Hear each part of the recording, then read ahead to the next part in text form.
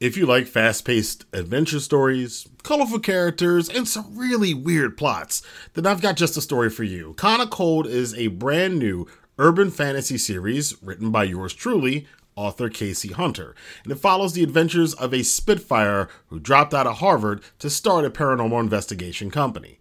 The first year or so of cases for Kana were mostly hoaxes. Fake light shows, people lying about seeing ghosts, squeaky pipes in the attic, all of those things that you see on those fake paranormal shows on television. But all of that changed when she met the McNeils and their daughter Melody. You see, Melody was plagued by a nasty demon from Eastern mythology known as a Shinigami. Ever since that case, Kana's world has been opened up to the truly wild, scary, and insane universe of the real paranormal underground. You can get a free copy of the story, Kinda Cold, Case of the Shinigami, by going to www.aoestudios.com and signing up for a free book. No purchase necessary. Just go to the website www.aoestudios.com and get all the information and start the series today. The first novel in the series is already available. It's titled The Reaping of the Black Grimoires, novel number 1. It's on Kindle, and subsequent stories will be coming every 2 to 3 months. And if you're in Kindle Unlimited, you can, of course, read for free, as the entire Kinda Cold series will be available for KU subscribers. Again, go to www.aoestudios.com right now and sign up for your free copy and enjoy the wacky, dark, and sometimes humorous world of Kinda Cold.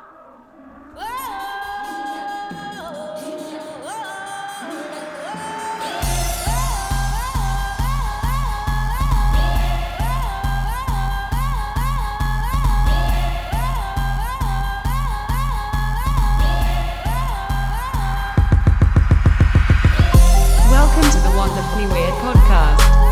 Here's your host, Casey Hunter. Hey guys, what's going on? And this is the first edition, the first episode 1 of the Wonderfully Weird podcast. Real people in an unreal world. And this is an introductory episode. My name's Casey Hunter. I am, of course, the proprietor of this podcast. I'm also many different things. 9 to 5 is as a programmer. I also do oil painting. I'm also a writer. We'll talk about that a lot in this episode. I do landscaping, cooking, all kinds of stuff. I have a varied amount of interest, as they say. And one of the things I wanted to do is I wanted to do this podcast. So I did one a while ago, a couple years ago. I did a podcast that was just basically talking about random stuff. It really didn't have much of a direction. It was just me talking about stuff every week. Kind of what this episode is going to be a little bit like, but there is going to be some direction to it. So you're probably wondering, why is this podcast called The Wonderfully Weird? And when I'm saying wonderfully weird here, we're going to be talking about some unusual things with real people in the world, because if there's anything at this stage in my life, and I'm not terribly old, but I am old, and I'm old enough at that point where you start to, there are things that you think that everybody knows, but when you're talking to people in their 20s, they like have no idea what you're talking about. I'll get to that in a second. I've gotten to that stage in life, and at that stage in life, you start understanding that there are certain things in life that are just weird by nature. Again, when I'm saying they're wonderfully weird, I'm not talking about somebody who's dyeing their hair pink or rebelling against their parents because they think it's cool. I'm talking about people who generally have things that they either want to do or aspects about them that are just a bit off the beaten path, because that's very much who I am. It's a lot of people have tried to categorize me. I try to categorize myself. Some are probably going to put me in the, what do they call it? The intellectual dark web. They're going to put me with the, and I hold to that. I identify with that. I mean, a lot of those guys, the Joe Rogans and the Ben Shapiros and the Jordan Petersons and that ilk. I definitely can empathize with them, how, they all have their different, worldviews. All of them are decidedly different, but the one thing they all have in common is they want to be able to talk about things and think that the discussion in Western culture right now, especially in political and social issues, has just gotten to a point of ridiculousness that you're never going to solve anything. It's not about solving problems. It's about identifying yourself with a side and warring against that other tribe that's not like you. I'm not into that at all. So that's definitely an aspect of my personality. And again, it just comes from being interested in a lot of different things, because when you're interested in a lot of different things, you talk to a lot of different people, you get a lot of different experiences in life. And that's just the way you wind up being. You wind up being a person who can kind of see all sides, not because you're trying to, but because you generally do, because you know people and you've had experiences from various different viewpoints. So what I want to do with this podcast going forward is interview people who I know or who I've met who have some pretty extraordinary stories. Over the next couple of weeks, we're going to be releasing the first batch of interviews we've been doing. Some of them involve some medical issues. There's one lady who has a backwards heart. It was a kind of a medical anomaly for the people at Johns Hopkins that we're going to be talking to. Another person we're having a long discussion about technology. He has some very interesting ideas about entrepreneurship in the increasingly digital world that we live in. Another person, she's a entrepreneur and a business person herself, and the way she got her business was quite a different route than most people go on. And again, that episode will be up in a couple weeks, and you guys will check that out. All of them are fun interviews. I've listened to them all, obviously, by now, and they're all very curious. But that's what I really want to focus on, is people who are doing things and people who have had experiences and just naturally have things that are strange. Now, yeah, some people, they have tattoos and piercings and stuff like that. That's all fine and good. Some people are just normal, everyday people next door who just have some really crazy situation that happened to them that most people don't know about. And when you hear about them, you go, man, that's kind of weird, So that's what I want to talk about. But you notice there's a lot of entrepreneurship in there, because another aspect of my personality, and I think I mainly get this from my father, who passed a couple years ago, just looking back at my life and thinking about it. But he ran his own business, and he had a entrepreneurial spirit from what I remember. And I think I definitely have that. My sister definitely has that too. And it's just kind of funny the way we kind of go about things. We are kind of like a balance between our two parents, because my mother is far more practical and far more by the book. And, you want to have a job at a place and get employment, and you better take care of that, whereas my dad was, again, he had his own business. So it's funny talking to my sister, how both of us are kind of doing both at the same time.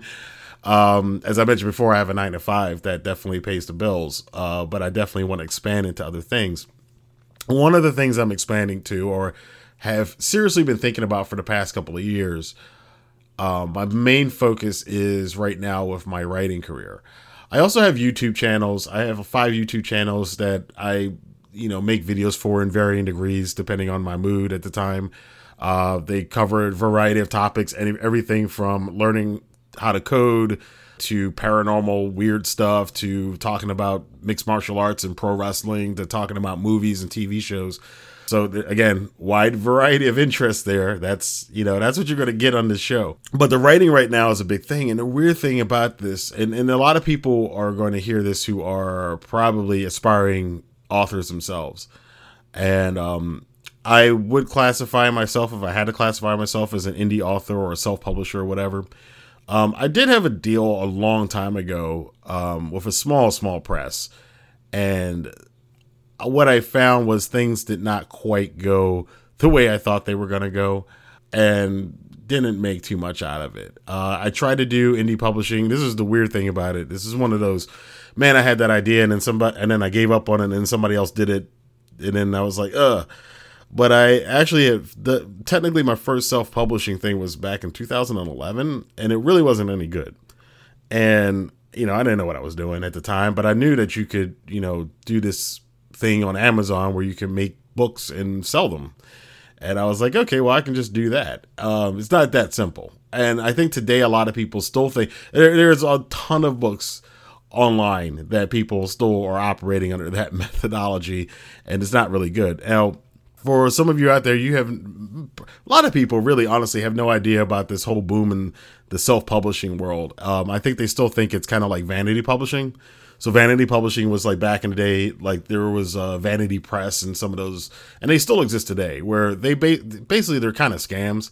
Because what they'll do is they'll go to somebody who's a writer. Writers will be looking for agents, and they're looking for publishing companies and to submit their work. And they'll submit their work to a place that looks like a publishing company, but what they wind up sending back to you is this thing where they say, hey, if you pay us, $5,000, $10,000, whatever, we'll publish your book for you. But they tell it to you in a way like they've accepted you, like you've been accepted. Basically, they accept anybody who sends them anything. But they'll say you've been accepted and chosen to be part of our team and blah, blah, blah, blah, blah, blah, blah.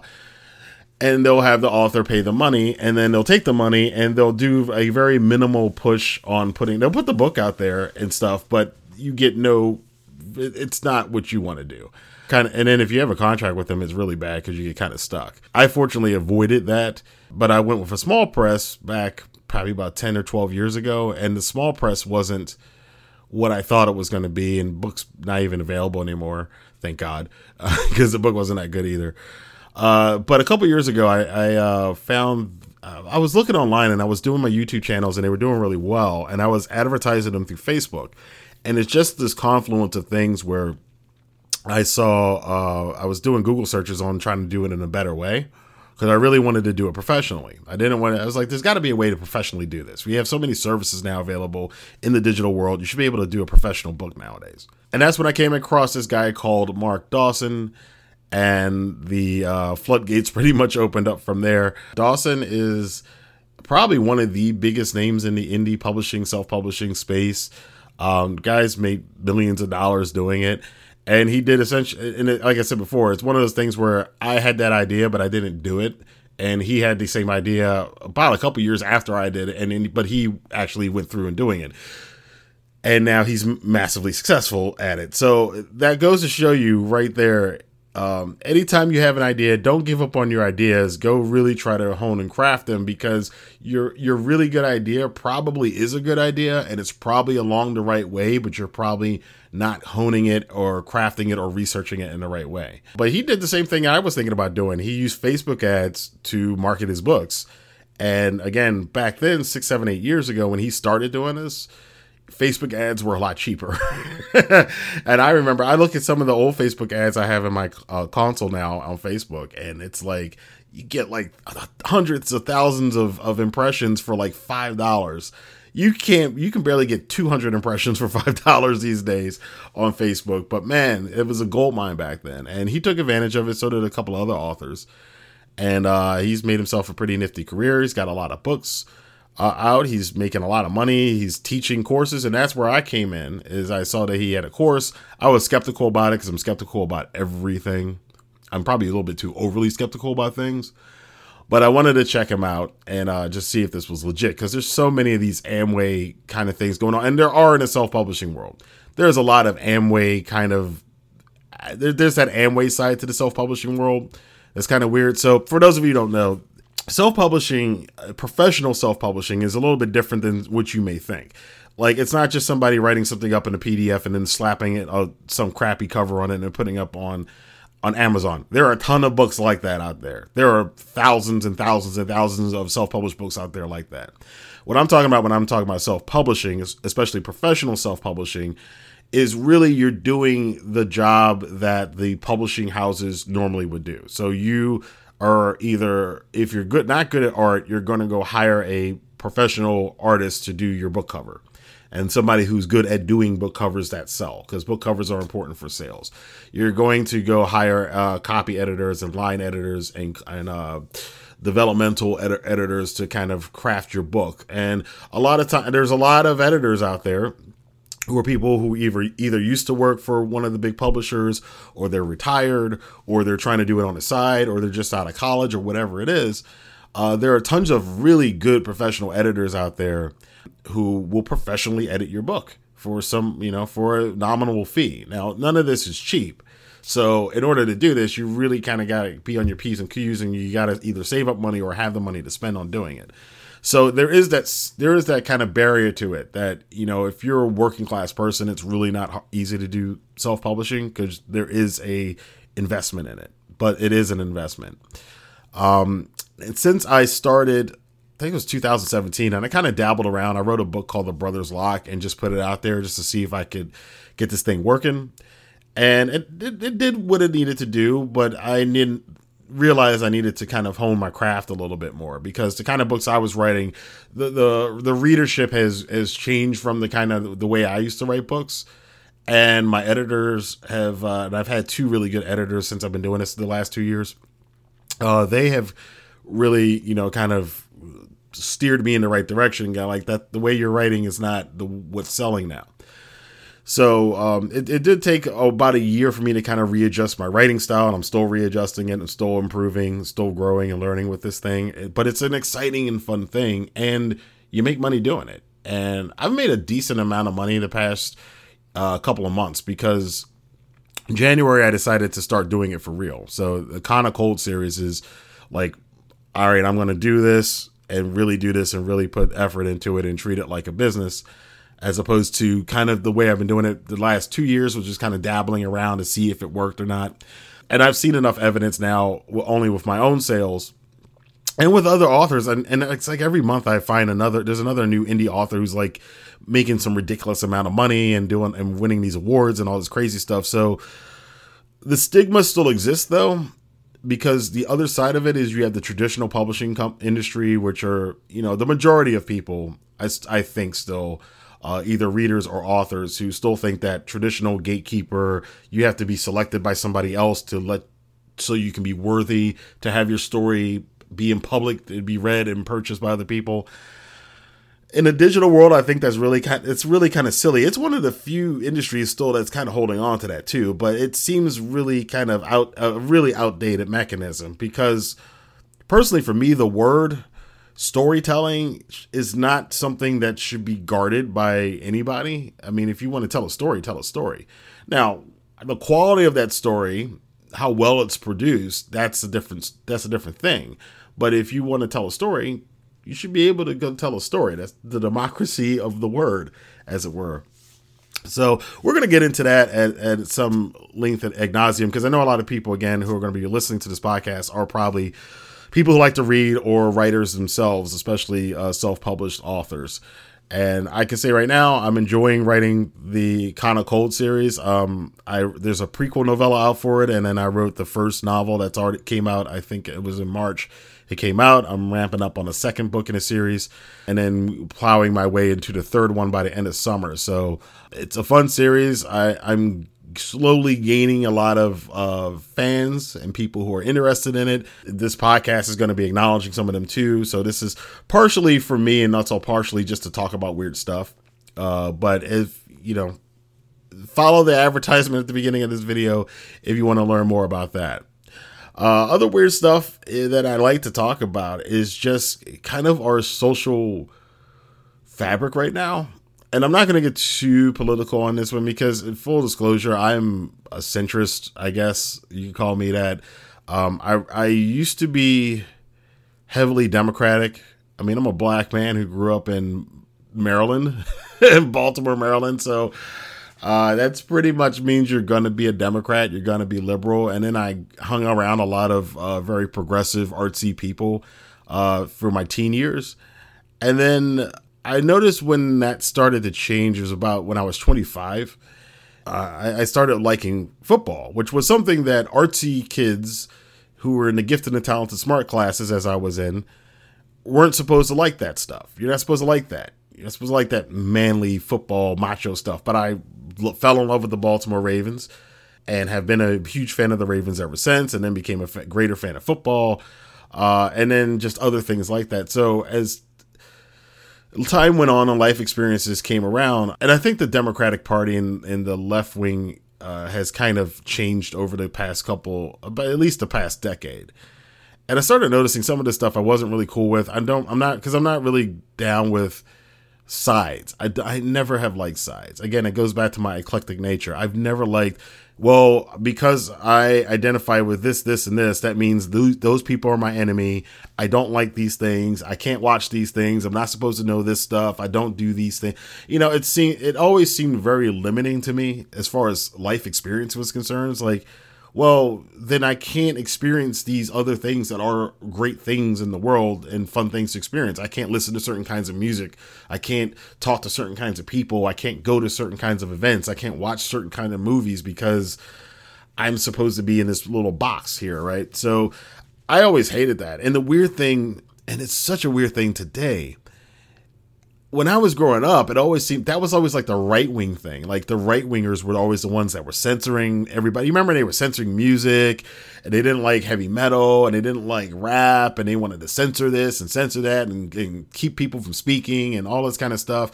And you were only supposed to do 2.5 kids, white picket fence, dog, house in the suburbs, and that was the only way to do and the only way to be, and anything else. And you had to go to church on Sundays, and that was it.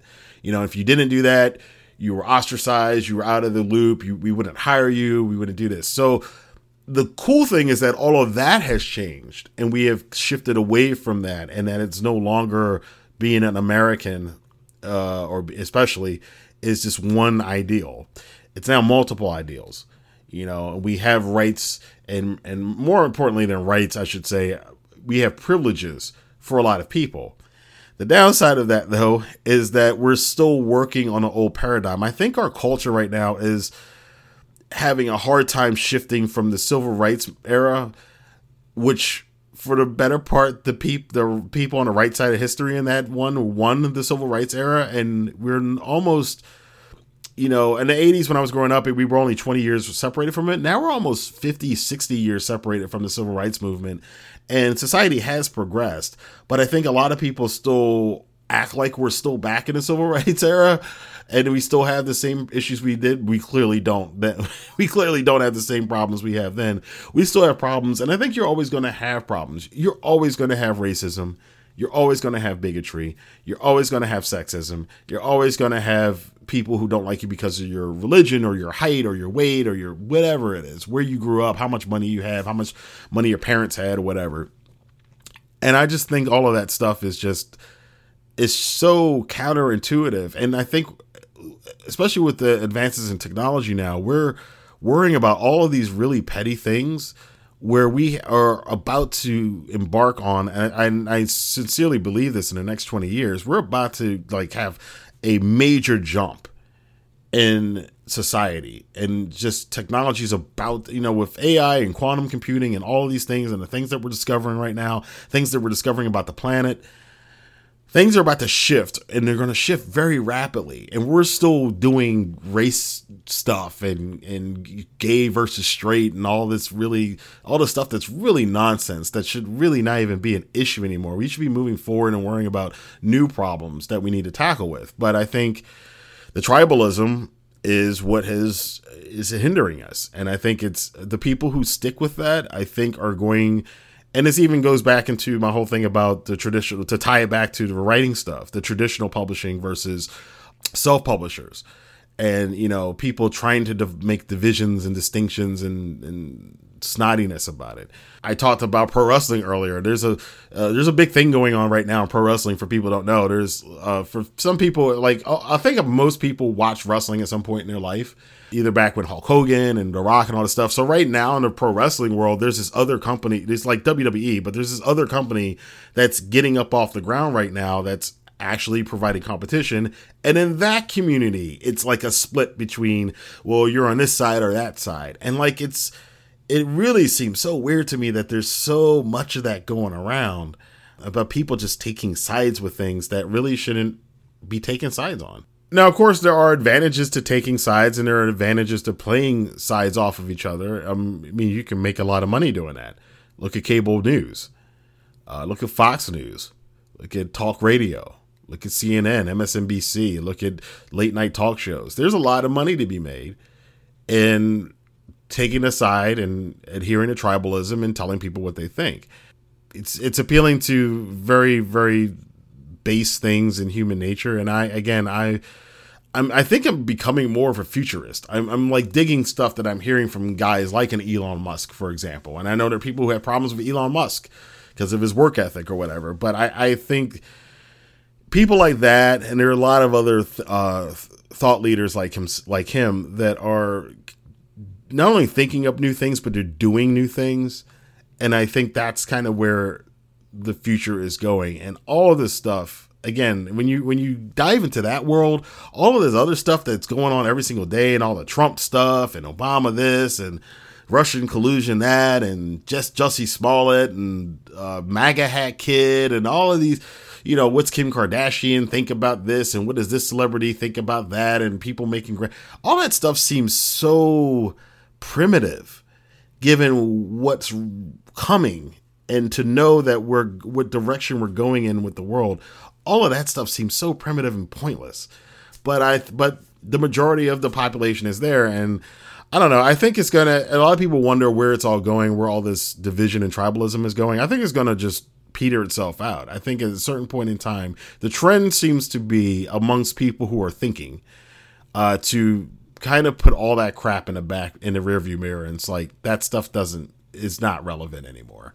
And if you are, no matter what side you're taking in it, whether you're a white supremacist or you're somebody who guilt shames white people into whatever it is, if you're taking any kind of side like that, and that's the basis of what tribe you're identifying with, that's going to be looked at as like, cavemen dragging their knuckles across the ground and, making finger paintings on the inside of walls of caves. I mean, I really do believe it may not happen in my lifetime, maybe near the end of my lifetime, but I definitely think, if we can curtail some of this PC culture and some of the, ultra right wing stuff that's going on out there, if those two extremes can be kind of curtailed and people can kind of wake up from that tribalism, I think at a certain point we're going to look at that stuff as just being obsolete, which to me it already is. And I think that's where that intellectual dark web thing comes from. It's just, I think that's kind of the better definition of it. It's just a bunch of people from a bunch of different political beliefs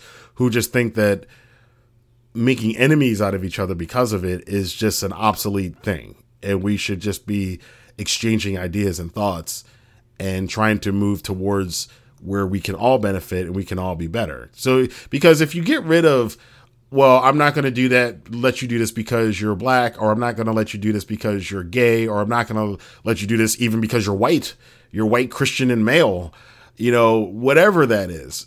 Any of that stuff, if we can get away, and once you sweep all that stuff away, and then you talk about what's actually happening with the planet, what's actually happening with economics, what's actually happening with food distribution, with diseases, with the vaccines, the anti-vax stuff that's going on.